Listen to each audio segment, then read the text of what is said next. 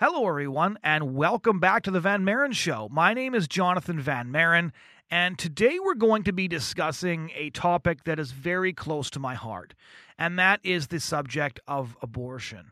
Now, those of you who have read my book or any of my columns will know that I've worked in the pro-life movement for about 10 years now, and I actually joined the pro-life movement after seeing a video in university of what abortion looked like. And even though I grew up in a pro-life home, I'd never really fully conceptualized what abortion was. And seeing a video of a baby getting pulled apart completely changed my life and brought me into the pro-life movement. And I've actually had occasion over the last several years to see what abortion looks like up close. In fact, I've actually seen a little boy who was killed by an abortionist, and he was actually perfect looking. A pro-life activist in the United States had taken him out of a dumpster. Think about that, a little child tossed into a dumpster, and the back of his skull was stabbed in where the abortionist had killed him. And honestly, it's extremely hard for me to explain to people who have never really seen the reality of abortion why this issue is one that is so incredibly important. But once you've come face to face with one of the victims of abortion, you can never truly think about the issue again. Because abortion isn't some abstract social issue. It's not some abstract religious issue. Abortion really is about a genuine and horrific injustice perpetrated against real children who desperately need our help. And obviously, abortion is a topic that we're going to be discussing quite frequently on this podcast because life and family and stories from the front lines of the culture wars are the focus of this podcast. And I wanted to start off that discussion by talking to somebody that I've known now for a couple of years, and her name is Carol Everett. Some of you will probably recognize her name from the documentary that came out a few years ago called Blood Money, which was actually based on her book, Blood Money, Getting Rich Off a Woman's Right to Choose. I read this book when it first came out years ago, and it was called Scarlet Woman, I believe, was the first title. But anyways, the book details Carol Everett's experiences inside the abortion industry because she had an unplanned pregnancy at 16. I'm not going to give away too many of the details because she's going to share those stories with you herself. And then she spent 6 years selling abortions to other people, running several major abortion clinics in Texas. And Carol Everett's testimony, Carol Everett's descriptions of what go on inside the abortion industry are truly illuminating, and I'll even say truly shocking. Sometimes I think it's impossible for me to be shocked at the horrifying things that take place inside the abortion industry. But some of the stories that Carol Everett tells are genuinely heart-wrenching and are genuinely shocking. She now actually, after exiting the abortion industry years ago now, she works trying to ensure that women have other options, obviously. So she works with the Heidi Group, which has a network of life-affirming nonprofits right across the United States, and they offer expertise also in media, fundraising, strategic planning, and she actually uses what she saw inside the abortion industry to inform expert testimony that she gives in courts right across America, as well as 33 state legislatures so far, as well as Congress. And so Carol Everett has used her horrifying experiences inside the abortion industry to arm herself as one of the most effective pro-life activists that she can be. And so I've spoken with her before. I actually recounted her testimony in my 2016 book, The Culture War, and Carol Everett agreed to come on this podcast and to share her story with us.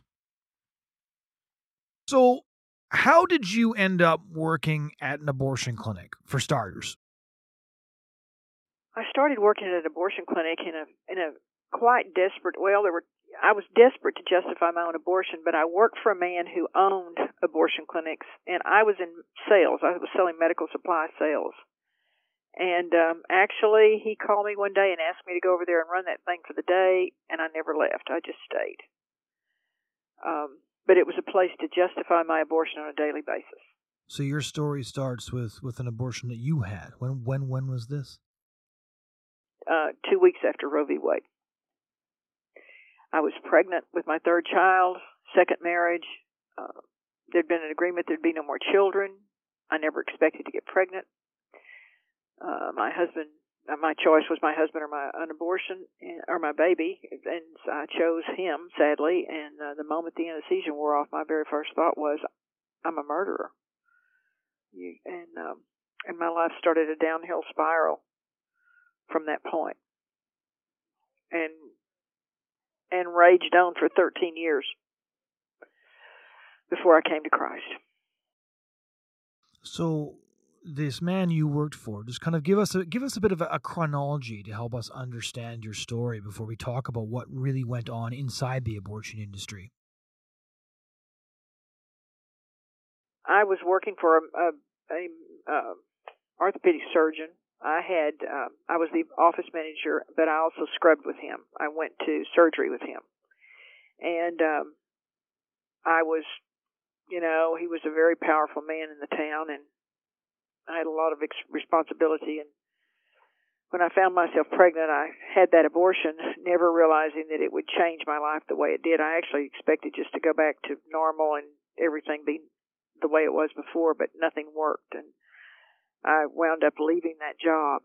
But the man who sold medical supplies to us offered me a job after. He said, I can't hire you while you're working here, but leave and I'll hire you. And he did. And I was the first woman in medical supply sales in the Dallas area. And, of course, there was a novelty of that, so everybody would see me. It was kind of, a fun job.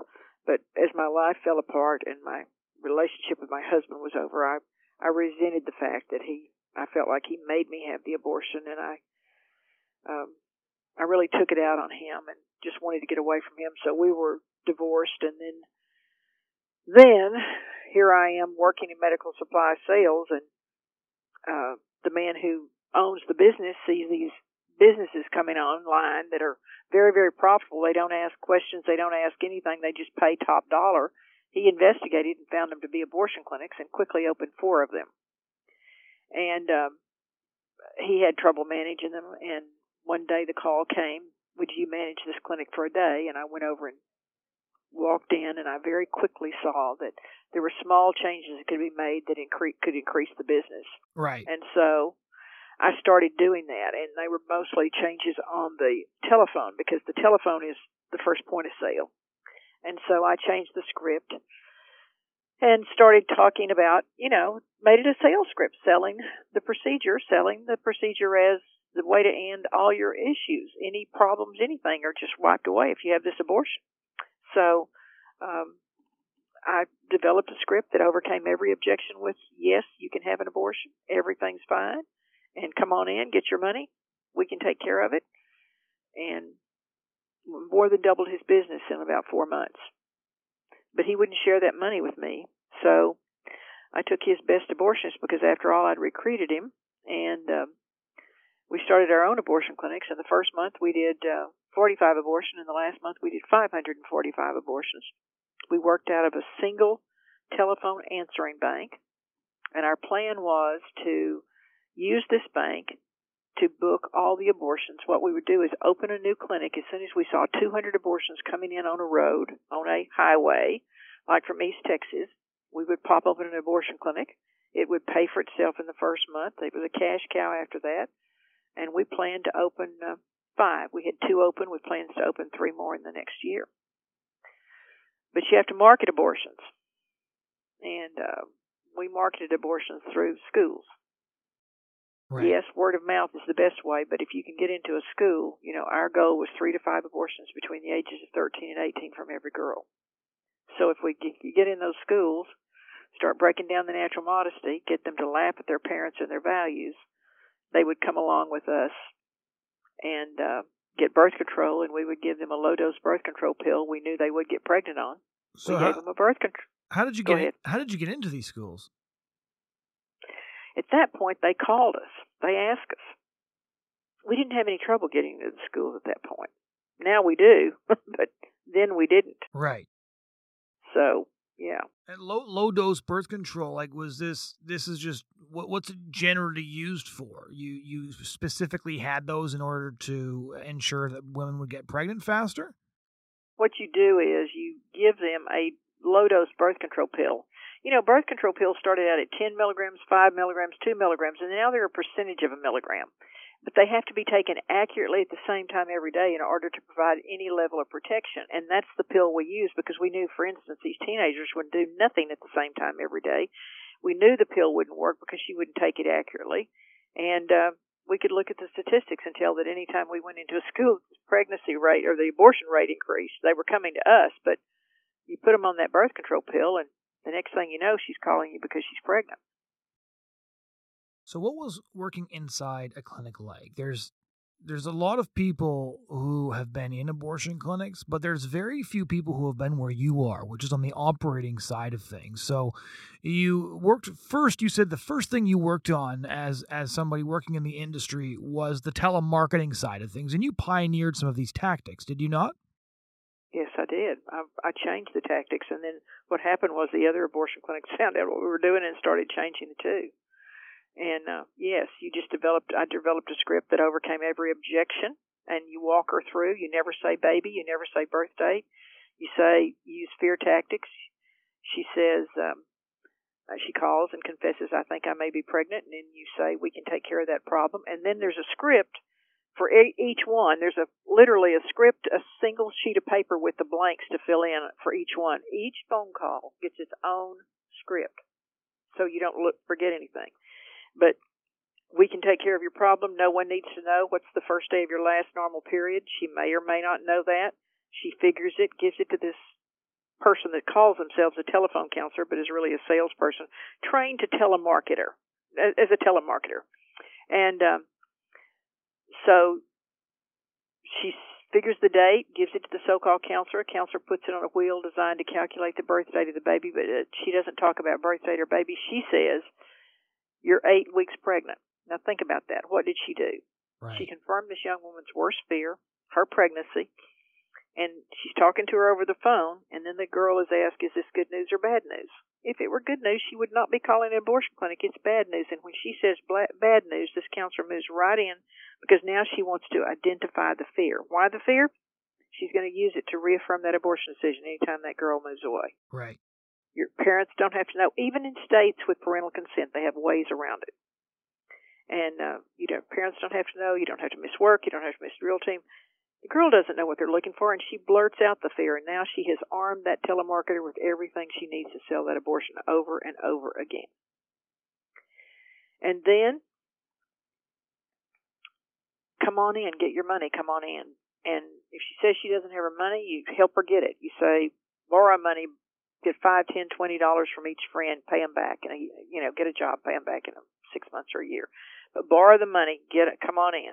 Now they're doing something different. Now they have a donor who will pay a portion of abortions if the woman is truly in need. But then we didn't, so it was come on in, and then you get the appointment made as soon as possible because the longer she thinks about it, the more likely she is to not show or to talk to somebody else who will talk her out of it.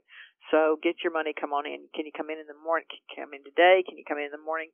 And then you greet her at the door. The telemarketer is supposed to greet her at the door and act like she's her friend and take her back and check her through. And then she goes back for a pregnancy test. She's allowed to watch her pregnancy test become positive or negative. If it's positive, they grab her elbow, the bony part of her elbow, and say, see there it is, you're pregnant. Let's just do it right now, okay? And she goes up front devastated, but she goes up front and pays before she moves any farther along. But a huge percentage of these girls are not pregnant. And if you look at our pregnancy centers today, you can tell that they're not pregnant because about 30+% of the women walking through the door of our pregnancy centers today are not pregnant. In some cases, as high as 70%. But you take this girl back for a sonogram. Now, ultrasounds were really new then. Right. Well, it wasn't like everybody knew what they were. So you take her back to see what she knows about sonograms. You put her on the table. Doesn't make any difference. They're still doing the same thing. They find a blob in her abdomen. I could put you on a table and you could be pregnant because all we look for is some gas. Just a blob. And you say, see there it is. You're pregnant. And she doesn't know what an early pregnancy looks like. And grab her elbow. Why don't you just do it today?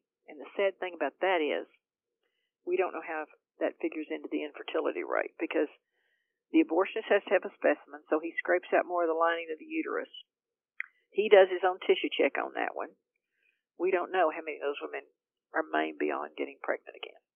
But we do have a high rate of infertility now. We know that. And then, anyway, it makes no difference at that point. They're lined up for counseling. And the counseling is just an extension of the sale. They ask 2 questions. Every woman asks the same 2 questions. She asked, is it a baby? We trained our people to say what was comfortable for them, but we would say, no, it's a glob of tissue, it's a blood clot, it's not a baby. And yet we knew in the back room that we had to go back there, and as early as an abortion could be done, we had to reconstruct that baby to be certain that the doctor had gotten all the baby's body parts. So we knew what we were doing. And then the second question is, does it hurt? And you open and close, the counselor opens and closes her fist and says, no, your uterus is a muscle. It's a cramp to open it, a cramp to close it. And she keeps opening and closing her hand. And when the girl starts opening and closing her hand to see if it hurts, you got her. She believes you that it's not going to hurt. Right. The truth of the matter is, it is very painful because it is an unnatural interruption of one of God's processes. You can't just break into a very early pregnancy. Uterus for sure is really tight and hard to dilate, but it's unnatural. It's unnatural and it's very painful. And then after the procedure, usually somebody will go in and hold her hand and talk to her through the procedure more to keep her quiet than anything else. But sometimes they don't do that. And sometimes there are 2 of them in there. If it's a big baby abortion with no anesthesia, there'll be 2 people in that room because, first of all, she's going to have a lot of pain and she's going to be moving a lot, and the doctor's not going to be happy with that. But after the procedure, she's taken to the recovery room, and that's kind of the resale room. That's where they get her in there, get some juice in her, get some crackers in her, get her feeling better, check her bleeding, ask her what kind of birth control she wants. She's going to say, I'm never going to have sex again. And they say, no, that's today, but start taking these pills on Sunday. You'll never have a period on the weekend that way, blah, blah, blah. And they give her another low-dose pill prescription. And she leaves. And sadly, too many of them have problems. But the truth of the matter is, we need to go back to the abortion room because the doctors are working each doctor's working out of 2 rooms. And he goes into one room and does that abortion. He walks across the hall, no operative notes, no surgical scrub, walks across the room, re-gloves, and starts abortion number 2. At the end of the day, he'll sit down and write in all those charts, and no doctor in the world can remember everything that actually went on. Right. That much later with 30 people or whatever they've got that day. How many abortionists did you have in the clinic? Well, we had 9, and we worked 2 and 3 at a time. Right. Yeah, we like to get it done and get out of there, and so we got as many in as we could, as many patients in as we could, and as many doctors in as we could.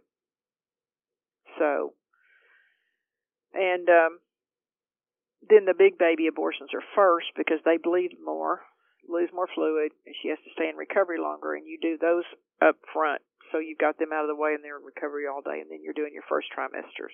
What age is big? Say that again. What age is big? Oh, we went, the biggest baby we ever aborted or killed was 32 weeks. If we could get the right sonogram size on there so it didn't look like we were doing anything over 24 weeks, we'd do anything. But that woman she lost so much blood, she couldn't even stand up. Her blood pressure went to 0 every time she stood up. She was hospitalized. And that's another thing. 1 out of every 500 of those women the last 18 months I was in the building had a hysterectomy or a colostomy, and 1 woman died. Is that normal? Are those rates normal for abortion clinics? I think they are for 2nd and 3rd trimesters. Right. Yes. But you'll have first trimester problems too. You're going to have problems when you're doing unnatural surgery in a dirty environment. And she is in a dirty environment. They're not clean. They're not. Abortion clinics, I don't even care, in the best regulated state, does not compare to a surgical suite. They're just, they don't. In Florida, I don't even know if they have to have hot water right now, but let's talk about instruments for a minute. Yeah. You've got 21 sets of instruments. You got 50 patients today. Okay, you're supposed to have sterile instruments. So how are you going to do this? Well, you're going to do the first 21 and everything's going to be fine. But they're going to be turning that sterilizer. Now, that sterilizer will only hold 2 sets of instruments at a time. So the first 2, get back in there.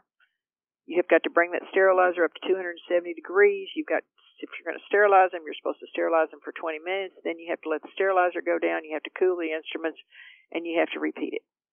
I will tell you, by the end of that day, and somewhere around the 30th abortion, the abortionist is using cotton gauze pads because the instruments are so hot. He is searing that woman's cervix when he is sterilizing, when he is dilating it, because that instrument is so hot, it's cauterizing her cervix. It dilates it, but who knows what kind of damage that does. He can't hold the instrument, it's so hot. What is it doing to her cervix? By the end of the day, they're putting the instruments in Sidex, which is supposed to sterilize them, but you're supposed to leave them for 20 minutes plus. They're just dipping them in there and getting them out. The instruments are not sterile at the end of the day. There's just no way. What would the impact of using instruments that haven't been steriled on multiple patients on that sort of a surgery be? Well, today, with all the AIDS and STDs and things, it would be devastating. I can't imagine what it could be, because then we didn't have that kind of, truthfully, we did not have that kind of STD rate. We didn't have AIDS. We weren't talking about AIDS yet. But it cannot be good. It has to, just simple infections have to be passed on. But see, one of the reasons we don't know much about that is they give her a prophylactic antibiotic in the recovery room. She leaves that abortion clinic with an antibiotic. So, I don't know, but it cannot be good. And if for no other reason, you would think every state would regulate abortion clinics to the point of sterilizing instruments properly. Yeah. So what was it like to work and manage an abortion clinic? You've talked about, changing the way you sold abortions, a bit about the procedure, but what was that like for you? Describe the experience of running an abortion clinic. I don't have the words for that, Jonathan.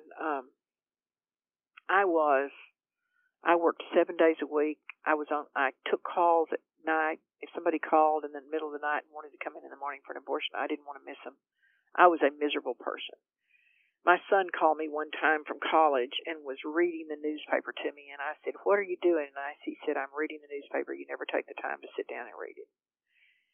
You would have thought that would have been a wake-up call, and in some ways it was, but I was running from my own pain. I was running, and but I will tell you this.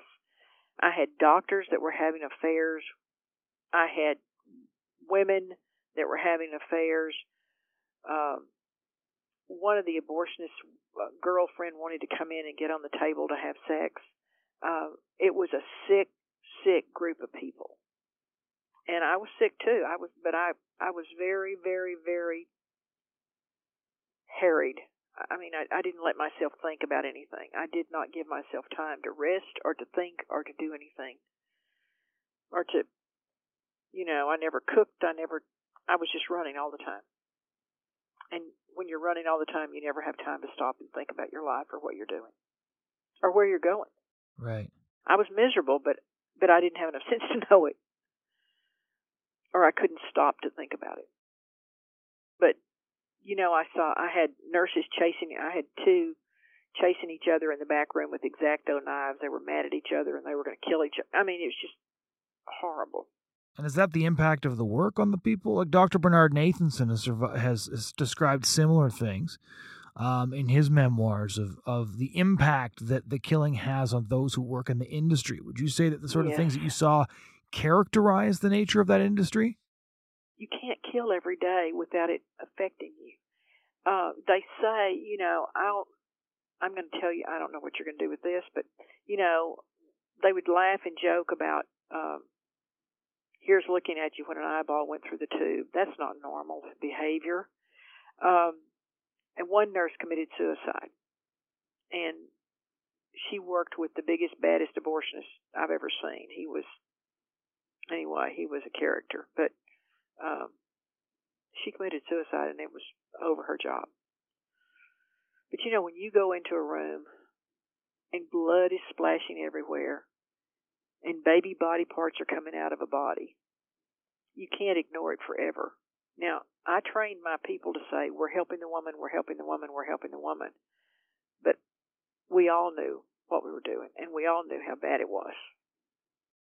You said that when you started in the abortion industry, it was because you were in denial about your own abortion. And then you said that at a certain point you came to a realization about what abortion was, and you remained in denial, but you just remained very unhappy. What was it like the first time you saw an aborted baby and realized, even if you didn't admit it fully to yourself, realized what this was actually all about?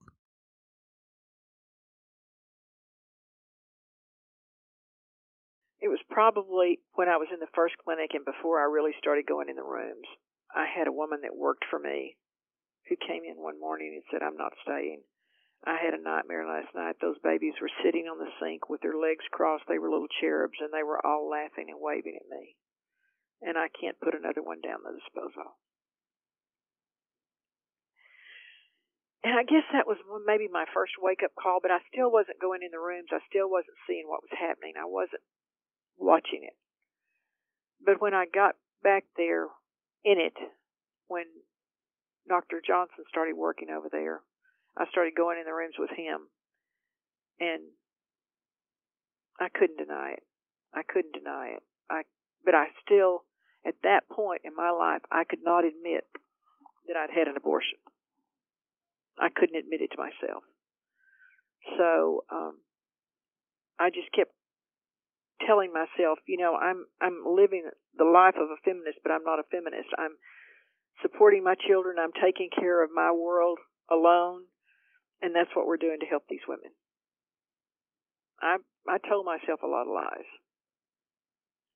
I told myself lies every day to get through it. I know it's very, very difficult for you to talk about. We've talked about this before. But so many people believe the lies about what an abortion clinic is and what happens there and women's health care. And so many people think the, photographs that pro-life activists use are lies. They think that, we're talking about just a clump of cells. They think that, an abortion clinic is a normal healthcare facility. Can you just describe some of the things that you saw and some of the stories that you experienced to give our listeners a sense of what really happens? Because you're one of the few people who worked in an abortion clinic before leaving and eventually joining the pro-life movement as somebody, on the other side. And you have this wealth of knowledge that other pro-life activists simply do not have access to. The thing that popped in my head when you said that was that the abortionist will kill the baby, but they don't care about the mother either. She's just another fee to them. They make $50 minimum up to 50% of the fee. A second trimester abortion in California can be $12,000. They put $6,000 in their pocket. And when they destroy a woman, they don't seem to care about it either.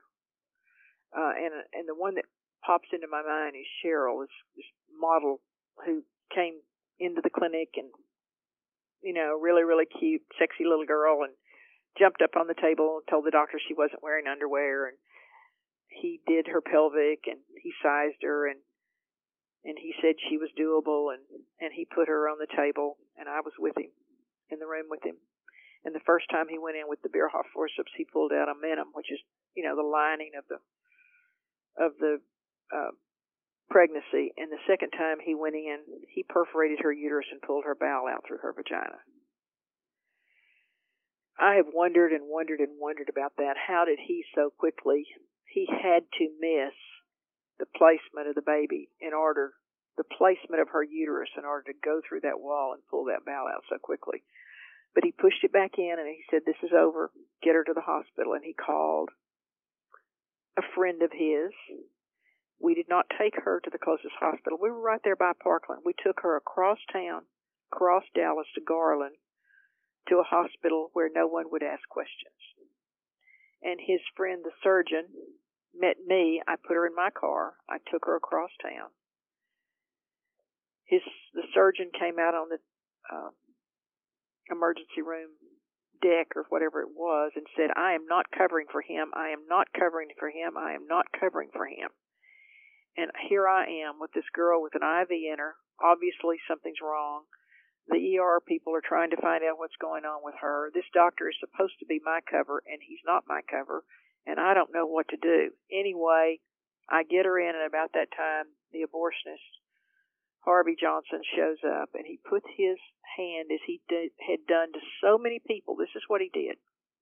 He would put his hand on your neck, and he would start whispering to you. And he started whispering to that doctor. And I don't know what he did. Did he threaten him? What did he say to him? Because the doctor just calmed down. And they took that girl back to the operating room. And I went to the doctor's lounge and just sat. And 7 doctors operated on her.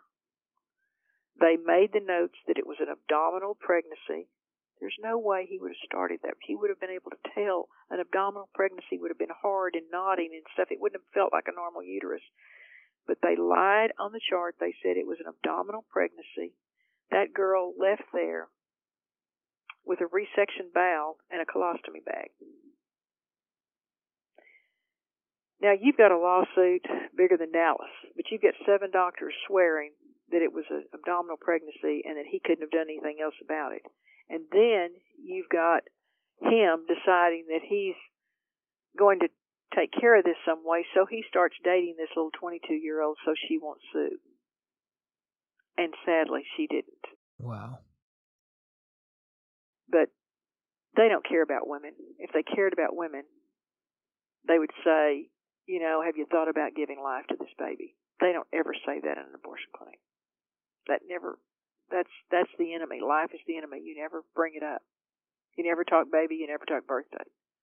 There's certain words you never say. But I'm going to tell you something. That made me sick to my stomach. That one was probably the turning point for me. There were 2 turning points. And the other one was when we killed Cheryl. This was a beautiful woman. She had a 14 or 16-year-old, I can't remember, and she had a 2-year-old, and she was pregnant. And they were living together, and they came in, and she had a discount coupon. Or I gave her a discount coupon, I think. Anyway, they didn't have enough money, and it was like $600 or $700. She came in and paid her money. She was on that table. It looked like everything was fine, but she would not stop bleeding. And I was up, cleaning out the office, and we were closing up for the night. And Harvey came back and got me and put his hand on my neck, as he was so prone to do when there was a problem, and took me back and said, she's hemorrhaged, but I think she's all right. And when we turned that corner, she was in a pool of blood in that bed. So, of course, I had them clean her up and get her out of there. Why in the world did you let her stay there like that? And he left. He was going to go out and have margaritas, and he told me to call him if anything happened. Well, I didn't go back to finish the office. I stayed back there, and her blood pressure was erratic, which would be an indication of bleeding. And she finally stopped bleeding. I called Harvey, couldn't get him. He wouldn't answer my calls, couldn't reach him. And finally, about 10 o'clock that night, her boyfriend said, she's okay, let me take her home. Well, I didn't know what else to do, and she had stopped bleeding. So when I get a call about 4 o'clock in the morning, and it's Harvey saying she's dead.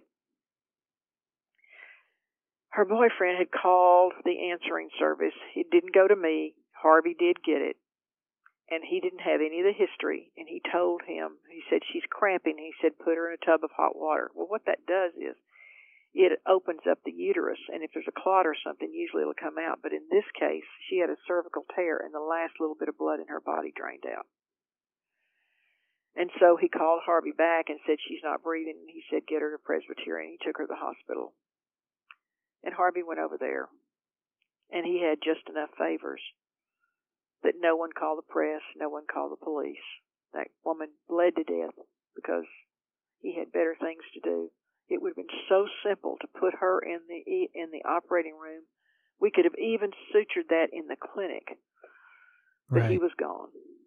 And that was a huge turning point for me. I thought, I'm complicit in this, and I can't do this. And then very quickly we were caught attempting to do abortions on women that weren't pregnant, and that was it. How did you get caught for doing that? We had a woman who was a reporter who decided she wanted to do an expose on abortion clinics, and she and two other her friends went to the doctor to be certain they weren't pregnant, and came in our clinic to see if we would attempt to do an abortion on them, even though they were not pregnant. And we did. This is what you do. If she's got a negative pregnancy test, you take her back, as we've already talked about this. You put her on the table. You do a sonogram. You show her a little blob. You say, see, there it is. You're pregnant. And then you get her money, and the doctor goes in, scrapes out more of the lining of the uterus, and then who knows what really happens to her. Well, these women came in, and they were recording. They literally had recorders going, and actually had cameras going, camera in her purse. And then the sonogram tech that day said, yep, babe, there it is, you're pregnant, why don't you just do it today? And she got off the table and left, but she did an expose for 7 days, and that was my answer to prayer, that God did not want me in the abortion clinic, and that's when I left. But the interesting thing is, when I left, they tried to blame everything on me, of course, and say it was all me. When you heard about the Planned Parenthood expose in 2015 about selling baby body parts, was any of that happening while you were still in the abortion industry, or did that come later? No, it came later, and I'll say this. If we had known about it, we would have exploited that. We would have used it. But I did know about it because I found out about Dr. What's his name in Ohio? Dayton. I'll think about it in a minute. But anyway, the pro-lifers, I had a pretty good relationship with those people, went up there a couple of times, loved them, wonderful people. You know, the people that do this are the most caring people in the world. They don't get paid for what they do. But the people standing in front of that abortion clinic noticed that the FedEx people was picking up what looked like refrigerated containers and recognized Martin Haskell. Martin Haskell is the one who perfected the partial birth abortion techniques, and I believe Dr. Haskell did that so he could harvest those organs with a live blood supply. Because remember, he would just let the baby hang out, and based on Dr. Carpin in Houston, we found baby David. You know, that baby that's so mangled, that's on a lot of the photographs. Yeah, that's yeah. right. He's holding the baby up, correct, in the photo? Yes, well, there's several of him, but right. This baby had slits in his back where his kidneys had been removed. So they've been doing it for a long time and just didn't get caught. Nobody caught on to it, but it was happening. I had no idea that the baby in that photo you're talking about, the aborted baby who's being held up, actually had slits in his back. Baby David from Dr. Carpin in Houston, a guy named Chad Chadwick found him. He was walking around the building praying and saw some buckets at the back door and knew he was trespassing, but decided to check it out and found baby David. Yes. Gosh, that's been years ago. When all of the abortion workers and the members of the abortion industry say, and I know the answer to this, but I'd like to hear your perspective, when they say that the pictures of aborted babies used by pro-life activists are false, it's doctored imagery, they know they're lying, right? Yes, they do. You have to put every single baby back together to be sure you got all the parts. If you leave a little arm or a leg or part in there, you're going to have an infected mother. And you don't need another lawsuit. So you check for they don't check for it to protect that mother. They check for it to protect themselves. Right. But they put them on an underpad and put the body back together. So you're sure it's all there. And I've seen that in more than one clinic. How is it possible to psychologically handle seeing the babies get put back together on a tray? You've partially explained this just in explaining the reaction of many of the workers, and I've written about this myself, the reaction of those who actually see the babies. But what was your experience? The people who work in abortion clinics are very hurt people. A lot of lesbians, a lot of rape victims, a lot of incest victims, a lot of post-aborting women. And they're so hurt, they can't see beyond their own pain, but they can't admit their own pain. So seeing something like that, they almost take glee in it, that they can do it. It's very sick. It's very sick. It's very, they treat it like it's a normal, everyday procedure to see that. But just like that girl that told me the little cherubs were cross their legs waving at her, you can't do that forever. It affects you. And become very, I don't know, so hardened it's terrible. So very hardened it's very, very sad. So you kind of explained what some of the catalysts were to leaving, but how did you get out of the abortion industry after being in it for so many years? Well, I'm sure I've told you that the man, I know I told you before that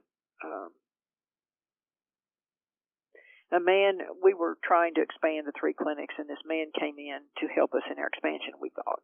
He told us he could solve our problems and help us get this expansion going by meeting with him an hour a week for 4 weeks. And I started meeting with him, and that's when he shared Christ with me. And I prayed to receive Christ. I asked Jesus to come into my heart.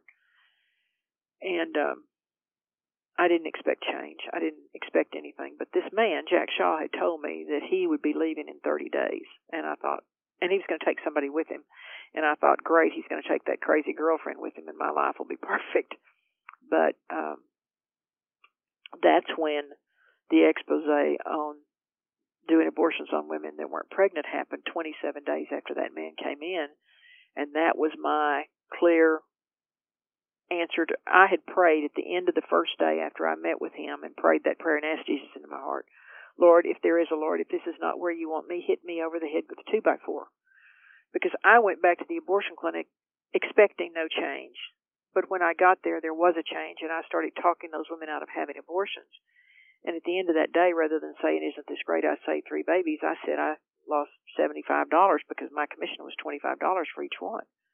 So that's when I prayed that prayer, Lord, if there is a Lord, if this is not where you want me, hit me over the head with the 2x4. And the 2x4 was the expose by Channel 4, the CBS affiliate in Dallas, that we did abortions on women who were not pregnant. And I didn't know where I was going. I didn't know how I was going to make it. I didn't know how I was going to take care of 2 kids. But I knew I was not supposed to be in the killing business. And I walked out actually expecting him to pay me just $5,000 a month for a year for my part of the abortion clinics. And that would just get me through the next year. You know, I'd been making $10, $12 or more $1,000 a month. So that was the plan. But of course, he never did that. He never made the first payment. And so I had bought a butcher shop in Richardson, which is a suburb of Dallas, and I went out there. It was the only way I had to make a living, and it was losing money. I was not making money in it. I bought it for the wrong reasons. I bought it for a man I was dating who wanted it, and, it just was a cash cow. But I went out there, and that was my wilderness, that cooler where I was screaming, God, God, God, God. And he was showing me that he could take care of me in ways that I would never have expected. And walking me through learning who he was. He put people around me that loved the Lord and kept me on the right path. Because the abortionists were still coming, asking me to go to work for them, and one asked me to go back to New York, one asked me to, I was being bombarded with abortionists asking me to go back into the business. But I couldn't. And it wasn't even flattering at that point for all that. It was just, leave me alone. And it was a really tough 18 months. Yeah. And I had 2 kids in college. they had been getting, they had both new cars, $1,000 a month allowance, blah, blah, blah, blah, blah. They had to go. Thank God my son saved his money. Right, right. He took care of us. Anyway, learning to live with just the Lord was just really, the health department's coming by. You have to put a new floor in. You've got to do this, blah, blah, blah. The electrical company comes by. They're going to turn your electricity off at 4 o'clock in the afternoon, and at 2 o'clock somebody walks in and says, I understand you have a $900 need. It was just amazing how God provided for me in ways that, of course, I would never have thought before. But he did. And then about 18 months when I guess I was at the bitter end of it, he allowed me to go to work for two of the men who had been part of the team. That one church was busy praying me out, and two of the guys were real estate developers, and they offered me a job, and I took it. And that was a different experience because it was learning to work in a completely Christian environment.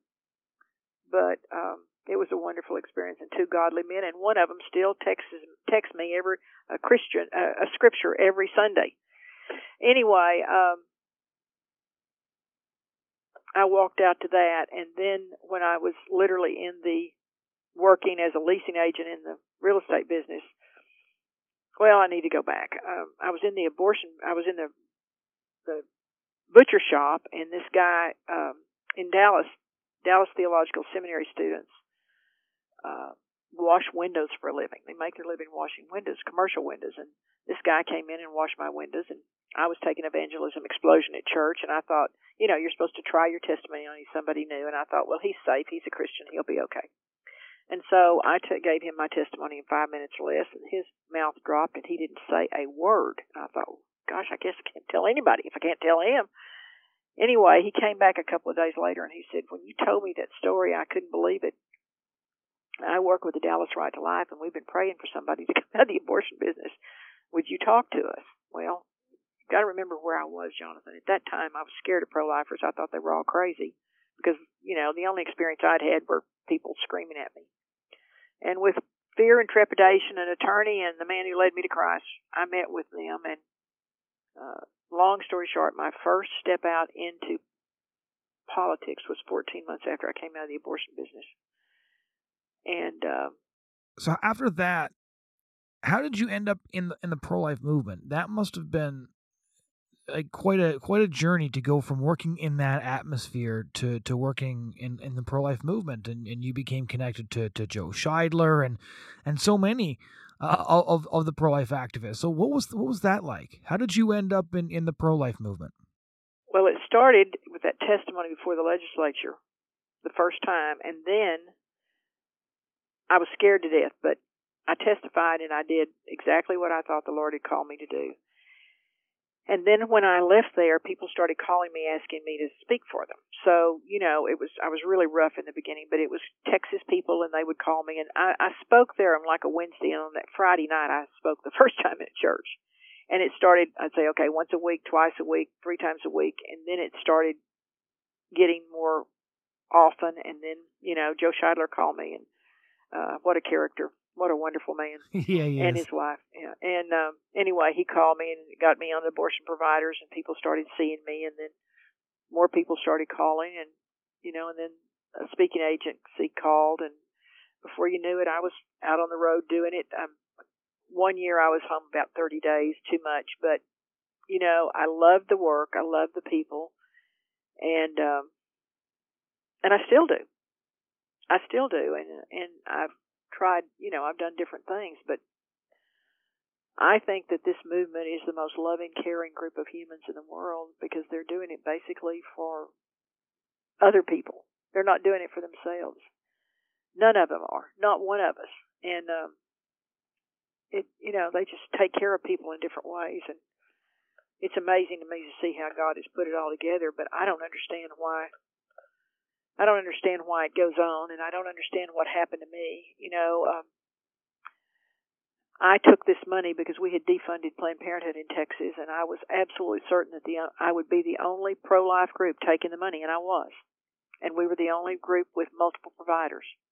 And they, day one, they started in on me, and it was the abortion providers and the abortionists and the Texas Tribune and the Texas Observer and Representative Sarah Davis, the only Republican pro-choice legislator in Texas. And, I mean, they told me they were going to get me. They set up open records requests on everything I did. And the state gave me the money July 2016, and April 2018 told me how to do it. And we had not done anything wrong, and we had not stolen any money or taken any money or done anything wrong, but we had not used the accounting system that they really wanted us to. And they renewed our contract September 1 and canceled it October the 12th. And the only thing that happened in that period of time was that the Texas Observer and the Texas Tribune did another article talking about how horrible we were. Right. We had 33 providers, and they were only counting them for people from 12. It looked like we weren't seeing anyone. We were probably seeing, probably hitting close to our numbers, but it was just really hard, Jonathan. This has been the hardest part of the pro-life movement I've been in, because it's constant attack. They broke into our office every day for 6 weeks. For months, they broke in every week. Every time you walk out, I mean, one of my grandchildren said to me, "Are you going to jail?" No. But, the way they make it look, I'm a crook. And with everything that you've seen and everything you've experienced, the last question I want to ask you is you have an opportunity to address all the listeners. Your experience, as you've just spent 45 minutes explaining, is a very unique one. What's the one thing you want people to learn from your experience? Oh, Lord, that's a loaded question. First of all, that it is life. And all of we pro-lifers are in this for the baby. But the woman is the decision maker. And when we reach the woman, we can save the baby. Sometimes I think we have our focus on the wrong thing. We forget that she is the one who's hurting and who needs our love to help her save that baby. And I've seen that over and over in this clinic. This morning, we had like 8 pregnant women in. And you can look at them and you can see the difference in them. You can see those that are holding their tummy and loving the baby, and you can see those that don't want anything to do with it, that have twisted faces and hurting women. And we have a lot of work to do. But the other thing, there's no one thing I can say, Jonathan. The other thing is we are a hurting nation from abortion. If there are over 60 million abortions reported, and remember, I knew, and Dr. C. Everett and Dr. Vincent Rue found that 50% of abortions in 87, 88 were not reported. But we are a hurting nation from abortion, and we are not just, the women are not the only ones hurting. Men are hurting. And we need to speak words of love to open their hearts so they can be healed, because they're hurting. And I believe when the post-aborted men and women who've experienced abortion finally stand up and say it was the worst thing that ever happened to me, then this nation can start to see. And as you know, we're seeing the children and our youth become more and more pro-life because they know they could have been aborted. And I think we have an opportunity to end abortion, but we need to end it by regulating them to the point of, when we did that in Texas, out of the 41, only 21 survived. So regulating them, making them take care of the women a different way, making them subject to allowing the pregnancy centers to do the ultrasounds and other things can really save a lot of lives. There are ways to put abortion clinics out of business by simply serving that woman. Well, I'm kind of pro-woman right now, I guess. Yeah. Well, thank you so much for taking the time to tell your story. Thank you for what you do, Jonathan. Ladies and gentlemen, that was former abortion worker and now pro-life activist Carol Everett, who works in Texas at the head of a network of life-affirming nonprofits called the Heidi Group. We hope you enjoyed this conversation or felt educated by it, and we hope you'll head over to LifeSite News and check out more news articles and columns. Thanks so much for listening, and we hope you'll join us again next week.